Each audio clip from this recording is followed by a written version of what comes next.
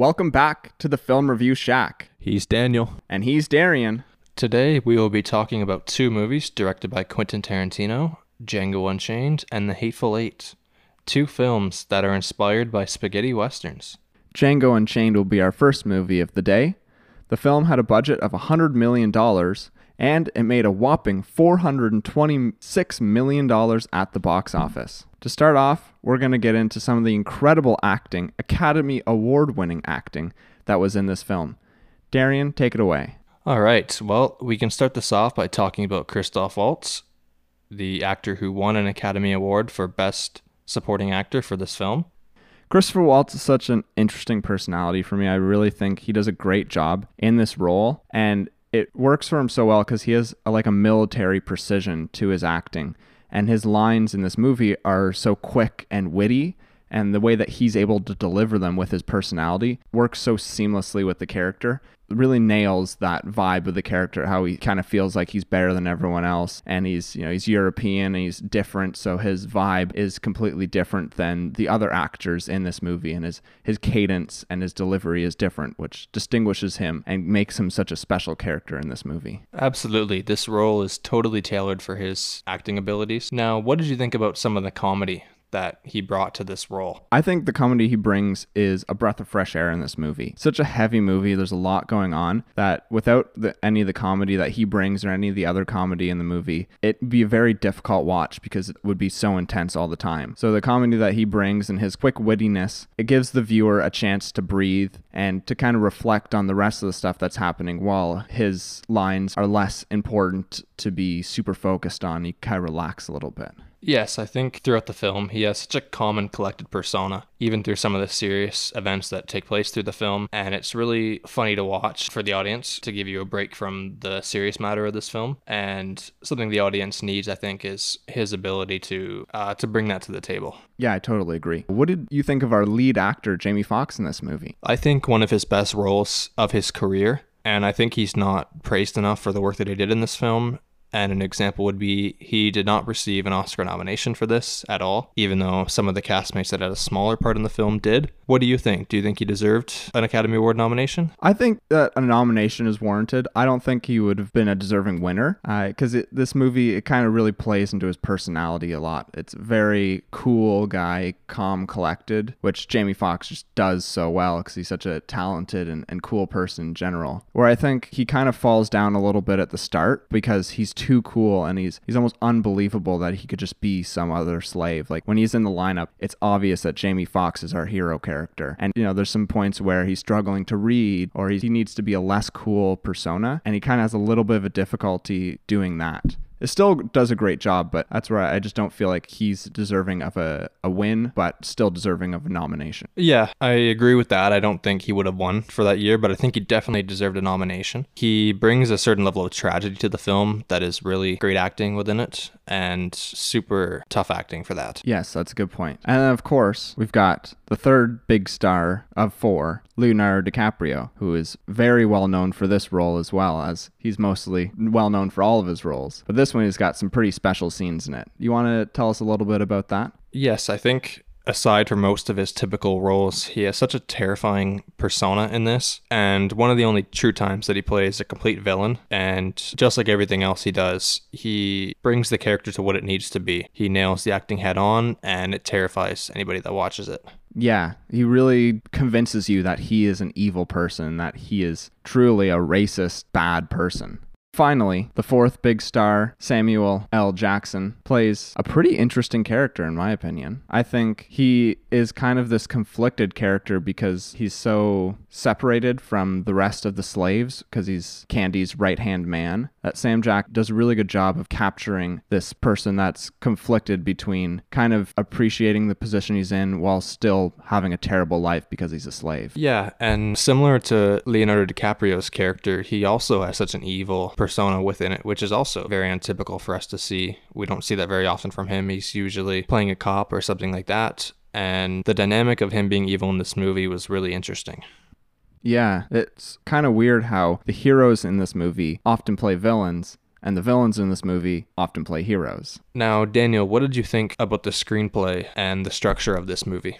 I thought it was fantastic. I really like how Tarantino uses a bit of the structure of the hero's journey, but then also keeps it his own and doesn't follow that to a T like a movie like Star Wars did. It starts out in the beginning, he's in this familiar place as a slave, and then right away gets taken out of that and sent on this big giant adventure with a mentor. And then at the end of the movie, we get him returning back to his slave roots, back to the familiar world, but he's changed, and that is very beneficial. And Tarantino kind of uses that to spin the last scene into this craziness and lets Jamie Foxx's character Django get retribution. And so I really appreciate how he uses building blocks of storytelling, but then keeps it his own and kind of keeps you on the edge of what's going to happen, where is the story going, because it's not cookie cutter. Right. And aside from other movies that also follow the hero's journey template, I think due to the circumstances of the film, the change in Django becomes more crucial and more important, and it holds so much more once he's gone from the unfamiliar place back to the familiar place, but he's gained so much, and that makes it so much more important.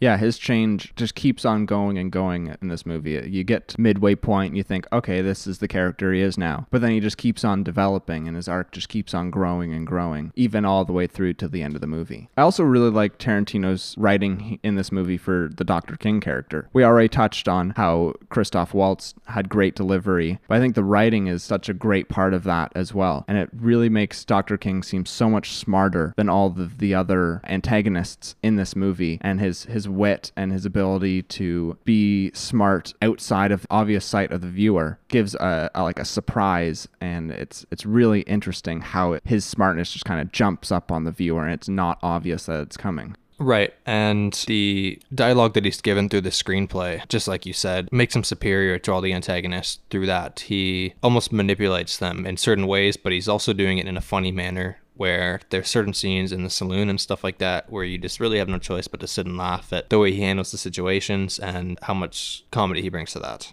Yeah, I love that you brought up the saloon scene, because that's one of my favorite examples of Dr. King's smartness in this, and how, they come in the saloon and it's this kind of comedic scene, but then in the end, he used it all to his advantage by bringing a black man into the saloon, knowing that they would go get the sheriff, and that's the guy that he wanted to kill. And that was totally unexpected, because you thought, oh, this is just a scene about them entering this agreement. Yes, it was a prime example in the film of just him controlling everybody around him, controlling the situation, and it showed total control of everything that he was doing throughout the film, and now he had a grip on everything. Yeah, he's the true manipulator of this movie. One other thing I'd like to talk about were some of the special effects in this movie. What did you think about them? Oh, I thought they were so great. I love the blood, and I love how it's realistic. It does kind of go over the top sometimes, but it still is serving the story, and it's not just blood for the sake of blood. How about you? What did you think? Yeah, I mostly get the far-fetched impression of it, especially if we're going to talk about that final scene or one of the final shootout scenes. Not very realistic, but just for me adds a lot more enjoyment. When a director like Quentin Tarantino or a Martin Scorsese, Francis Coppola direct action sequences like that, I always find it so much greater than most action movies, honestly, because they, as directors, add such a dynamic to these action scenes that not a lot of other people can. Yeah, I totally agree. And to touch on that, Quentin Tarantino opens up the first special effects of this movie is a guy getting the back of his head blown off. And when Dr. King shoots the guy on top of the horse there and then shoots the horse through the head, it's so shocking to start off that way. Like, you get a close-up frame of a guy's head getting blown off. And it's like, wow, okay, this is what it's going to be. The blood and gore, it's going to be in your face, this movie. Get ready. Yes, it's a great way to engage the audience in true Tarantino fashion. Yeah, exactly. How about we talk about some of the production design and cinematography that was shown in this movie?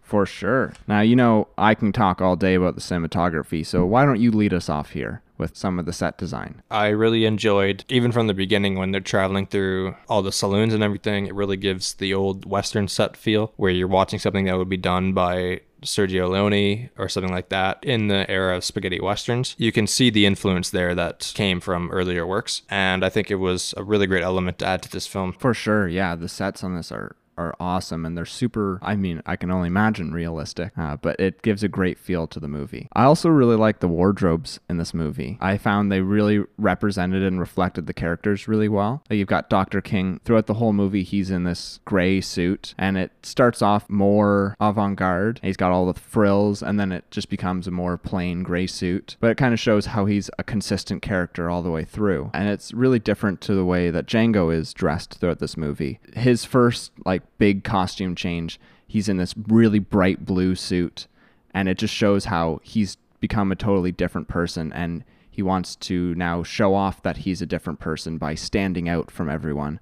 And that really helps when he's on the plantation, really separates him from everyone else in the movie. And then his costume becomes a little more subdued as he kind of settles into his role with Dr. King. And then at the end, after Dr. King passes away and he's coming back to get his retribution, he's again in a more flashy costume, but it's still not as flashy as the first costume change that they had. So it shows how he is embraced who he is, as well of what he has learned through his journey. Yeah, it's interesting you say that. It's something I didn't quite notice when watching it, but when you think about it that way, it matches the character's traits currently as it's being displayed on the film. And like you mentioned, when he's wearing the total blue outfit, it's almost like he skyrockets into a new costume for one, and new circumstances.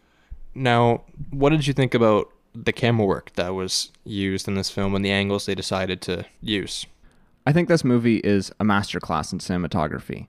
It has everything. It has a great variation of shots. It uses static shots. It uses moving shots. It uses different lenses very well, from zoom lenses to long lenses to wide angle lenses. It kind of gives everything that you want in camera work. And it all feels appropriate, and it all adds to the storytelling of the movie. Like, there's one really good scene when they're doing the agreement. It's very long lens, very tight close-up, and that just adds so much more intensity to that scene, when really there isn't very much intensity. It's just them entering an agreement, but the camera work makes it feel tense. Yes, for sure. That selective use of those angles definitely helps that. When you use an angle like that that's zoomed in on a character, you're drowning out everybody else in the room, and so you're forced to focus on this one character and what seems like intensity that's coming off of them, for sure. Mm-hmm. I also think the movie does a great job of different sizings of shots. Like, you get a lot of shots that are close-ups, you get a lot of medium shots, but I really like the full body shots that they use, especially the ones where they have someone in the foreground and then another characters in the background in a full body shot, and they're interacting back and forth. And as well, the focus pulling is then going from your person in the foreground to your person in the background. And it gives an interesting dynamic because the person in the foreground is a medium shot and the person in the background is a full shot. One thing that I like about the camera work, sometimes you have these zoom-ins where they hold such meaning. And one example of this is when you first meet Calvin Candy, Leonardo DiCaprio's character, and he does that turnaround to show his face to the camera, and he's got that smile, but you know it's an evil smile on his face, and it zooms right in on it, and you're like, whoa.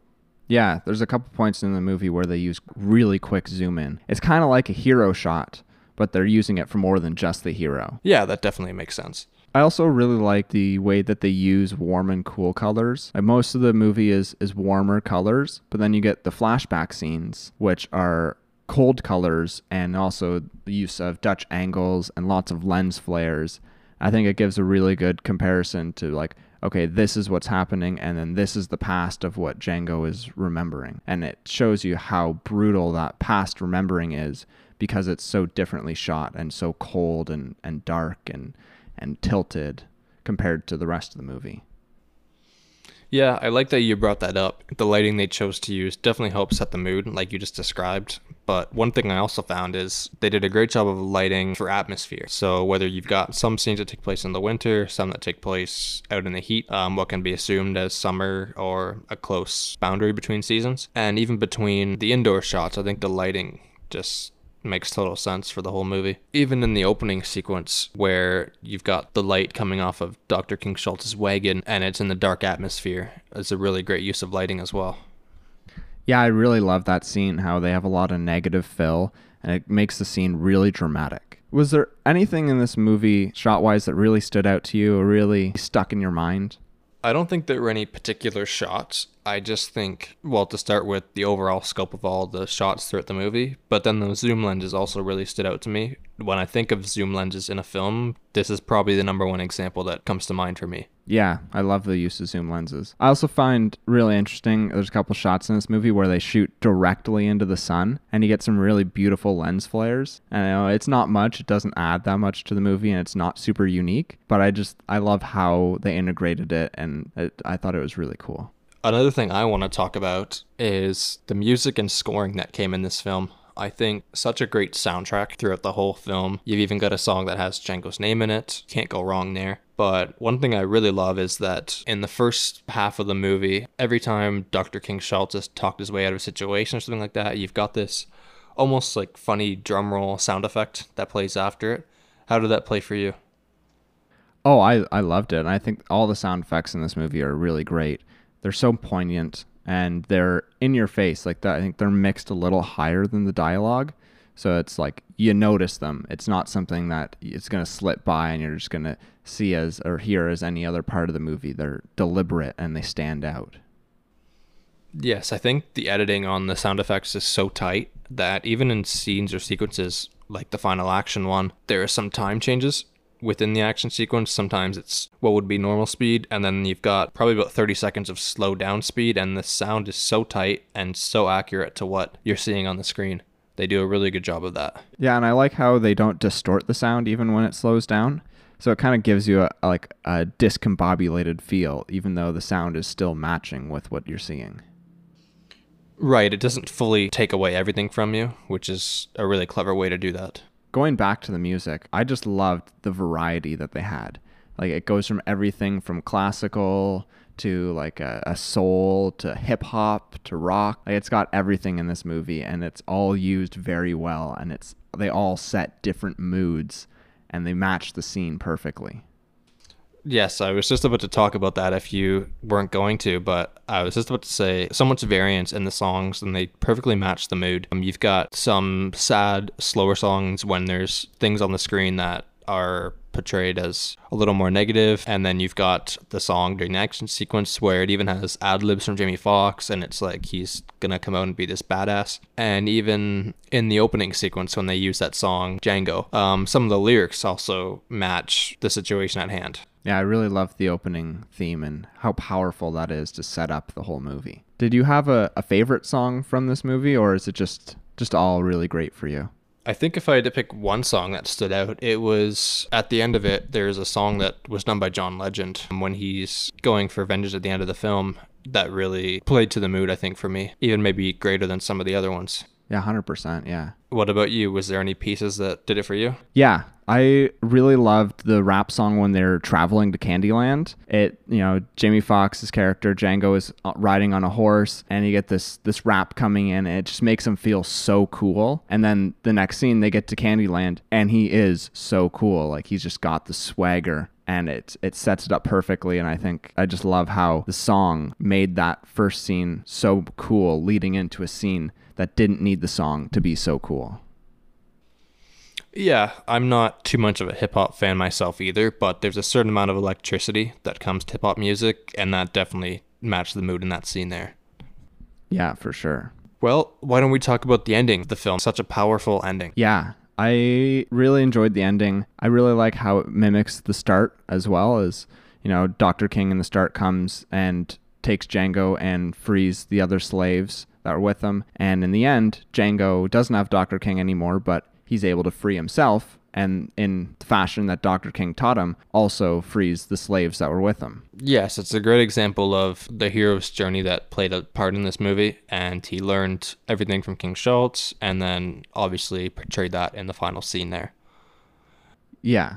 Now, what did you think about the special effects of the last scene? Oh, well, there's lots. I really like the big explosion, for sure. I think it's really cool how after the explosion happens, you get Jamie Foxx's Django just standing there and the rubble's so close to him. And I just couldn't help thinking in my mind, like, he just stood there and let everything come straight at him. And it's like there's burning wood at his feet and behind him. I thought it was really cool. How about you? What do you think of the special effects there?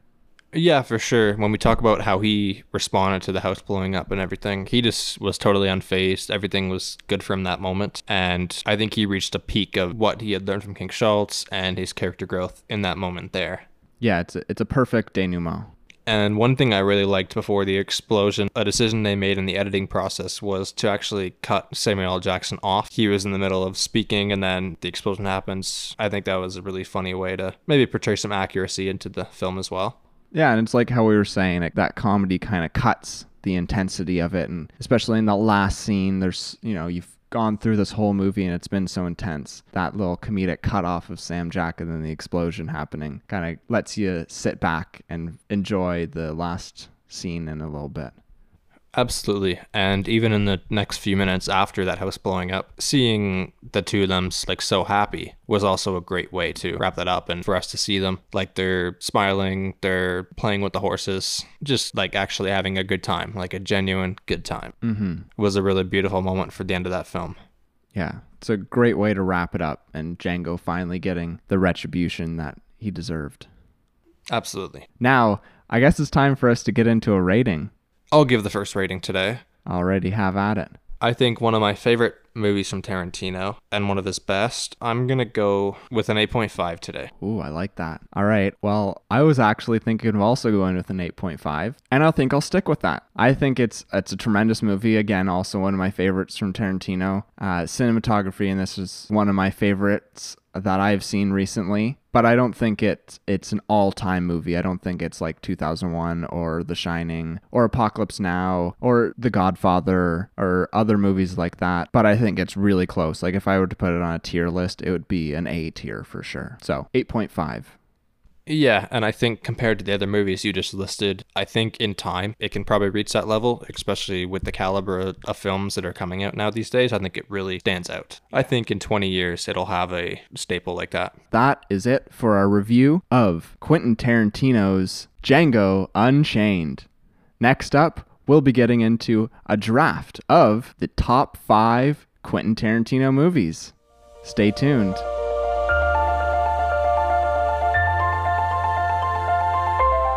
And we're back. It's time for the draft. Top 5 Quentin Tarantino movies. Darian and I will go back and forth as usual, both giving our top 5 lists. Darian, it's your turn to go first this week, so have at it. Okay, my number one pick, I gotta take it. I gotta start strong. Pulp Fiction. Of course. We both knew that was going to be the first pick.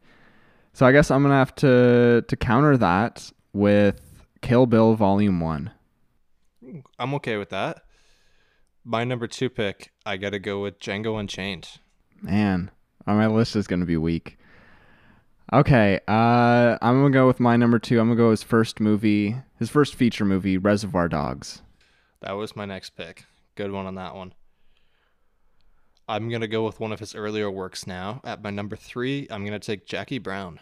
All right, good thing I had that lower on my list. So now I get the one I really want. I'm going to go with my number 3, his most recent film, Once Upon a Time in Hollywood. Again, my next one. But at my number 4, I'm going to take another great one of his, Inglourious Basterds. Ah, that was my next. Well done.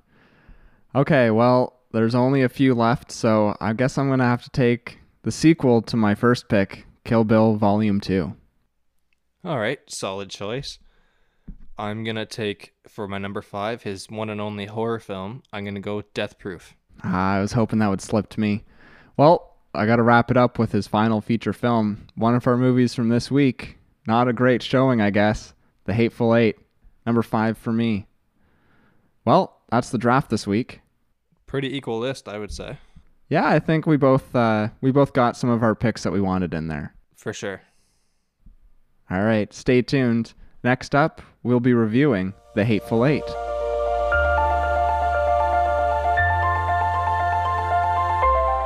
Now it's time to get to our next movie, The Hateful Eight.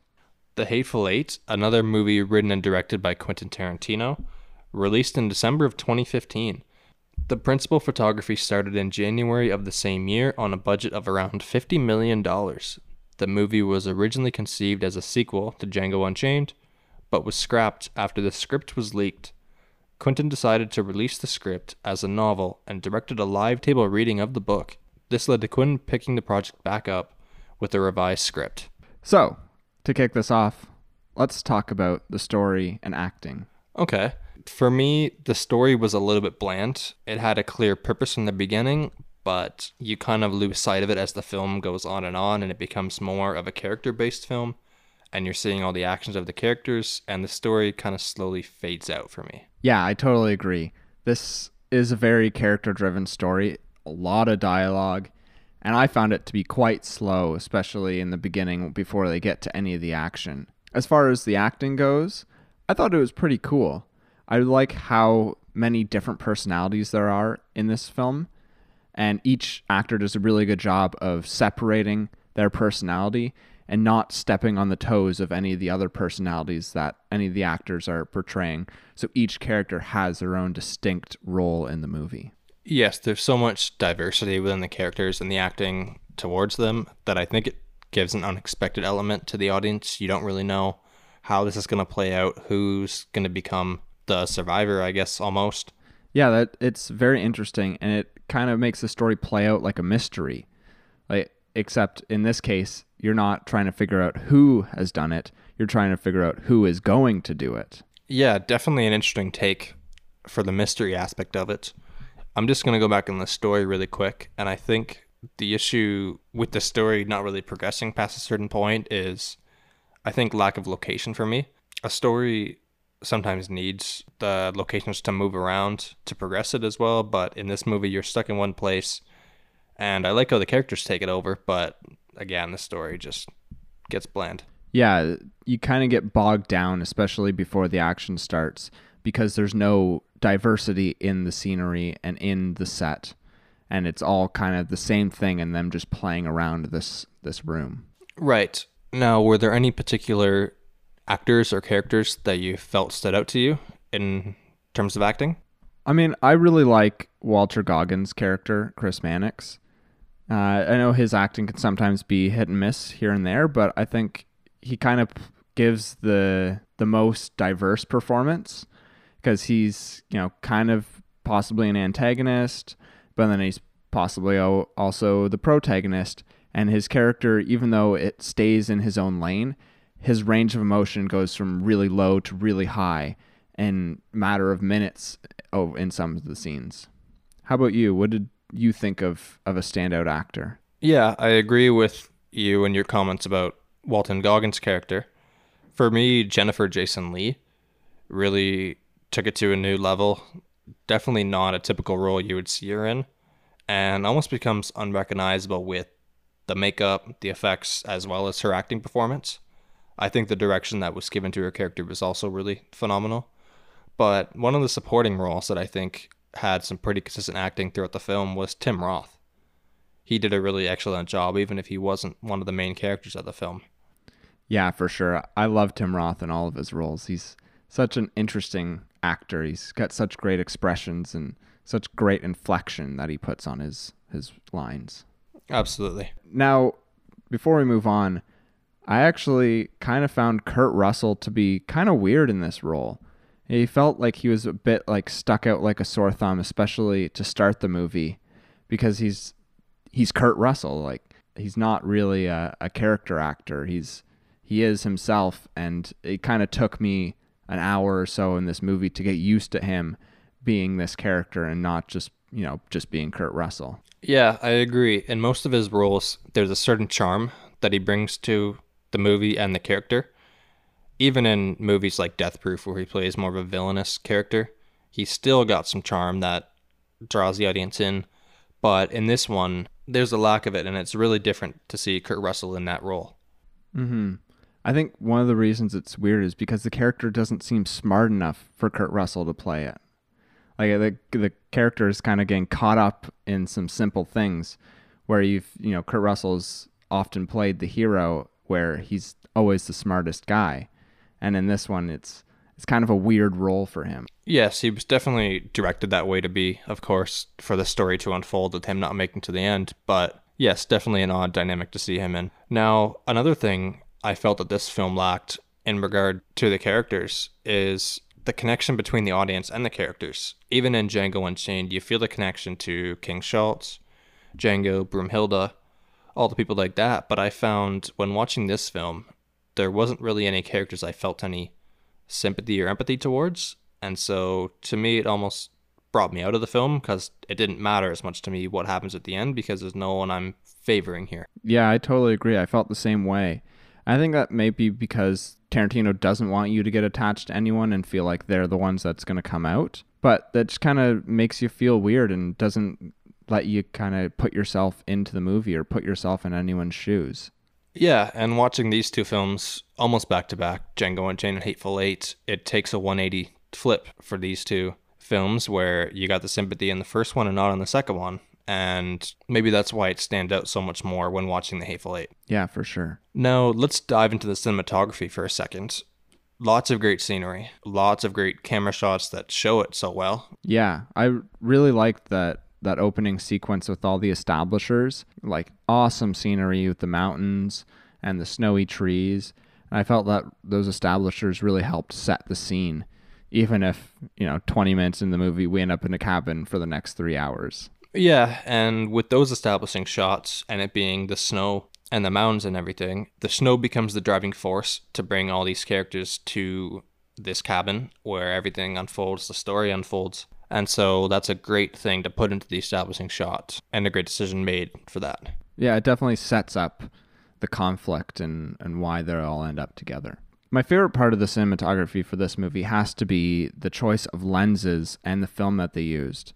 So this movie was shot all in 70mm film with Ultra Panvision 70 anamorphic lenses that have a ratio of 2.76 to 1, which is very wide, and it gives a lot of scenes this really cool look. I really like the close-up scenes on longer lenses, like how I was saying in Django Unchained. But this one, how wide it is, it gives a different feel because it's less tense because there's so much more space on either side of the character in their close-up. Yes, Tarantino gives this film an old school feeling with the 70mm. He often likes to revisit forgotten traits about the cinema, and he, of course, choosing the 70 for this really added an interesting dynamic when watching it. I think there was a lack of action throughout the film, but I think seeing these camera shots added some of the missing voids as well. Yeah, for sure. There's just such great diversity in the shot choices. This movie was directed by Robert Richardson, same director of photography for the Django Unchained movie. And you can see that similarity of how they choose different lengths of lenses to tell a story differently. And they have a good variation of camera movement from whether it's a static shot or it's some just like a tilt or a pan, or if it's a dolly shot or a steady cam shot. And this movie, it's got it all, and it uses it all very well in order to tell the story. I will say that I think this one, it doesn't add as much as in Django Unchained. Like, it still serves telling the story really well, but in Django Unchained, there were some scenes where the camera gave stuff that the story didn't. It kind of put the unspoken into your visuals, whereas in this movie, it kind of more follows what's going on with the story and doesn't add too much outside of what you already are getting from the story. Yeah, I agree. And to go back, this is one of my least favorite Tarantino films. And so I think it is hard to make up for the lack of story and the lack of everything else that's in a typical Tarantino story. So to me, the use of the 70mm would be lost on this film. And I'd almost kind of wish that it would have been in one of his more popular films that everyone has come to love. Yeah, like I'm not sure what they shot Django Unchained on, but it did look like it wasn't quite as wide, and I think that this setup for the Hateful Eight would have been perfect for Django. Absolutely. But I still think that both of these movies are incredible cinematography, and I really wouldn't change much about them, just my own personal likes and dislikes. Yes, I agree. Still great all around. Tarantino, he's never failed to disappoint with any movie he's made, but just comparing to other of his films, I would still put it below. Yeah. Now, there was one really cool scene at the end of this film that I want to talk about. It's pretty technical, but bear with me. So the scene is at the end, you've got Chris Mannix and Samuel L. Jackson's character in the background. Chris Mannix is obviously Walton Goggins' character. He's leaned up against a pole after just shooting Crazy Daisy, and he's in the foreground and Sam Jack is in the background, and they're both perfectly in focus, yet the background behind Walton Goggins' character is out of focus and the background behind Samuel L. Jackson's character is in focus, and it's just kind of this weird split focus thing. And it's really cool, and actually the way that they achieved it was using a split diopter, so that camera actually had two different focus planes set up for each half of the screen. And it's a really cool effect, and like while Derry and I were watching it, I got up instantly and I was like, look at this, look how cool this is, and I was totally just blown away by how cool that shot was. Yeah, you definitely have some more knowledge of the cinematography behind it all than I do, of course, working on set. But when I watched this, it also gave me the feel of a point of view shot, potentially, from Jennifer Jason Leigh's character, Crazy Daisy. Is you've got the two parts of focus. You've got Walton Goggins and you've got Samuel L. Jackson, and she's focusing on them because she's just been shot. She's keeping an eye out, making sure everything's okay. And maybe the background stuff isn't as important to her because it's not a critical thing for her. That's just me. Yeah, and I like how you put that, because each half of the screen is different. So it's kind of like each eye of hers is different. So maybe one eye's getting some blood in it. So that's why the background behind Chris Mannix is more blurry compared to Samuel L. Jackson's character. Yeah, it could be. Just some food for thought. Yeah, just our own speculation. Yes. Okay, so why don't we go to set and production design now? What did you think of the production design that was shown? We really only saw the whole thing throughout the whole movie, but what did you get from that? I actually kind of liked it. I mean, I obviously would like there to be more, but for just having one main set and a little bit of exterior stuff, I thought it was really well done. And there's a lot of character in that Minnie's haberdashery, that you can have different scenes playing out in different parts of the room like it did, and you can still get a kind of a different feel. Like you've got the bar, and you've got the stove with the coffee, and you've got the kitchen table, and each of those kind of serves as a different room, and it's the detail and everything in it. I think it's really good. How about you? What did you think of our haberdashery set? Yeah, I agree with you there. Such a big place and so much opportunity to see new things. I think another thing on top of that, though, is the timeline that comes within the location. You've got some flashbacks in the movie where things look different before Michael Madsen, Tim Roth, and all them came in. Some stuff got damaged, some stuff like that. So you're also seeing it in different lights through the movie as well, which added some variety for the production design. Yeah, for sure. It kind of shifts as the time passes.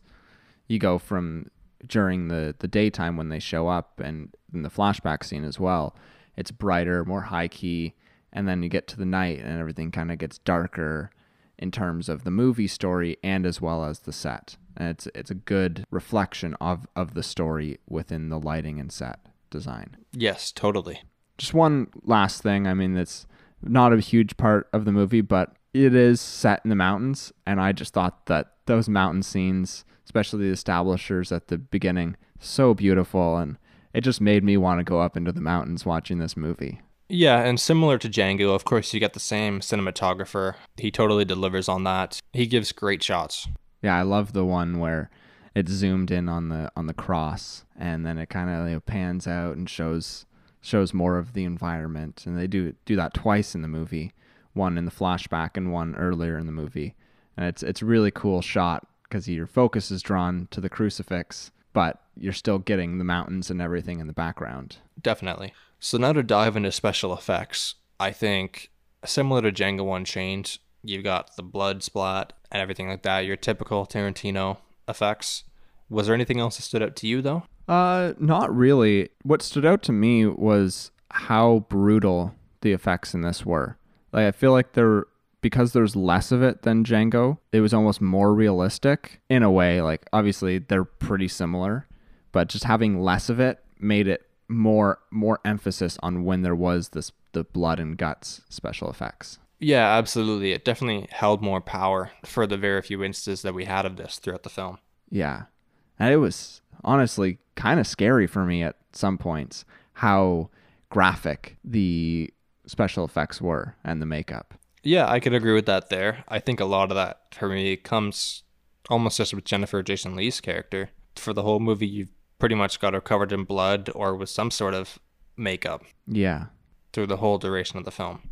Yeah, I think they in particular do a really good job with the makeup on her. Yeah, and I think that was pretty impressive because, like any big film like this, you're shooting for so long. For her to have makeup or some sort of blood all over her, something like that, for the whole duration, that means pretty much all day on set, or at least for the scenes that she's in that they're shooting, she'd have to be covered in this for the whole time. That's quite some dedication. Yeah, especially at the few scenes at the end when she's covered in her brother's guts. That probably took a week for them to shoot. So every day she'd be showing up on set and getting covered in fake blood, basically, and guts all in her hair. And I can't imagine every day showing up and just getting your makeup done like you were just shot and someone in front of you was just shot. It's pretty wild. Yeah, it's pretty freaky, but I think it adds intimidation to her character as well. Some of the time you can't even stand to look at her. Yeah. And so it's pretty intimidating. Yeah, for sure. Now, for the sound design, the man that was responsible for the sound design for this film was also responsible for films like The Good, the Bad, and the Ugly way back in the 60s. And of course, you get that iconic sound from that. Everyone knows it to hear it. But this was actually his only Academy Award for The Hateful Eight. He had never won anything before. What do you think about that? Well, I think that's pretty interesting.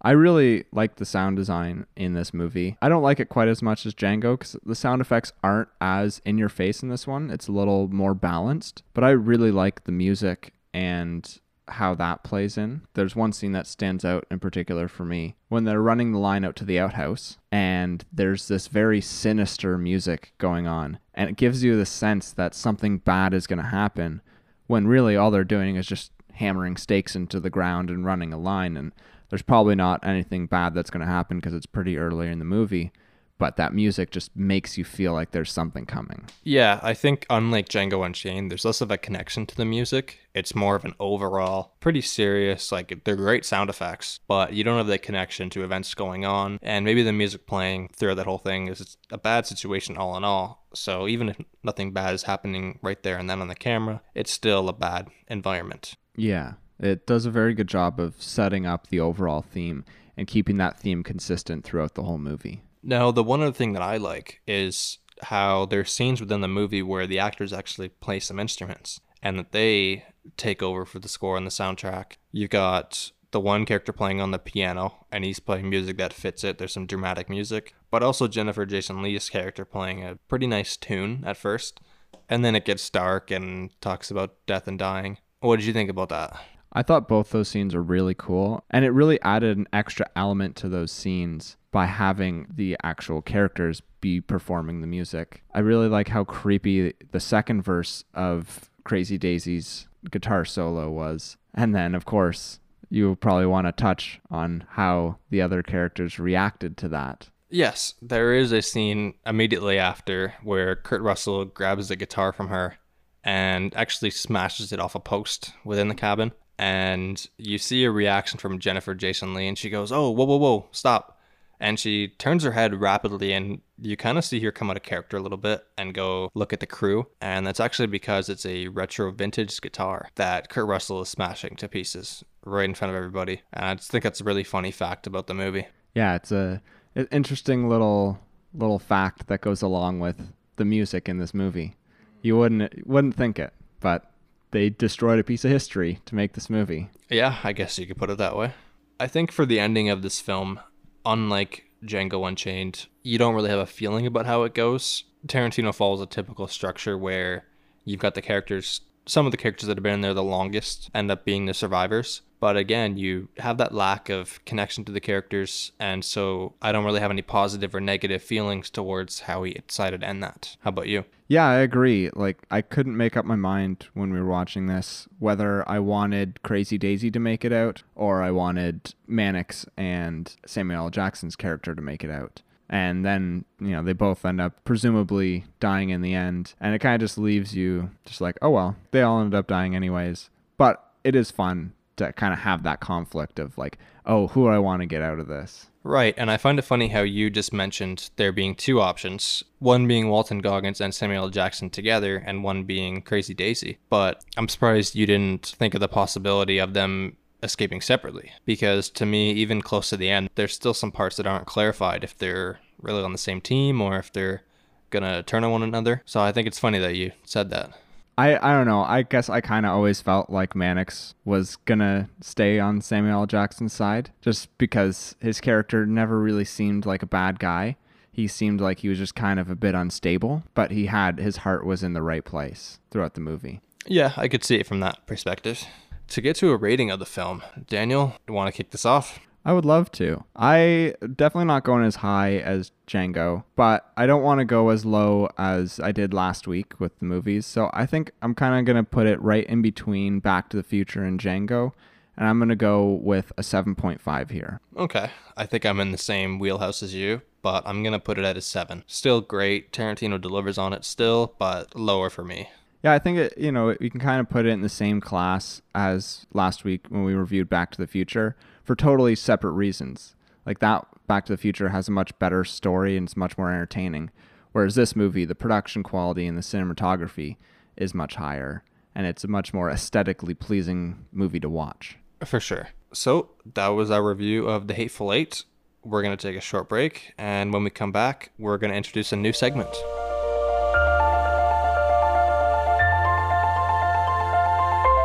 And we're back. This week, we're introducing a new segment called Guess That Cast, where we'll each be reading off 3 actors from a movie, and the other has to try and guess what movie that is. I'm going to start it off by giving Darian 3 actors. First off, we've got Martin Sheen, and we've got Christopher Walken, and we've got Tom Hanks. Wow, that is a tough one, actually. Martin Sheen plays a pretty small role. Okay.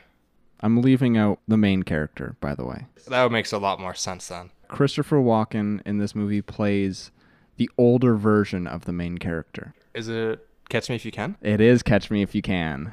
Let's go.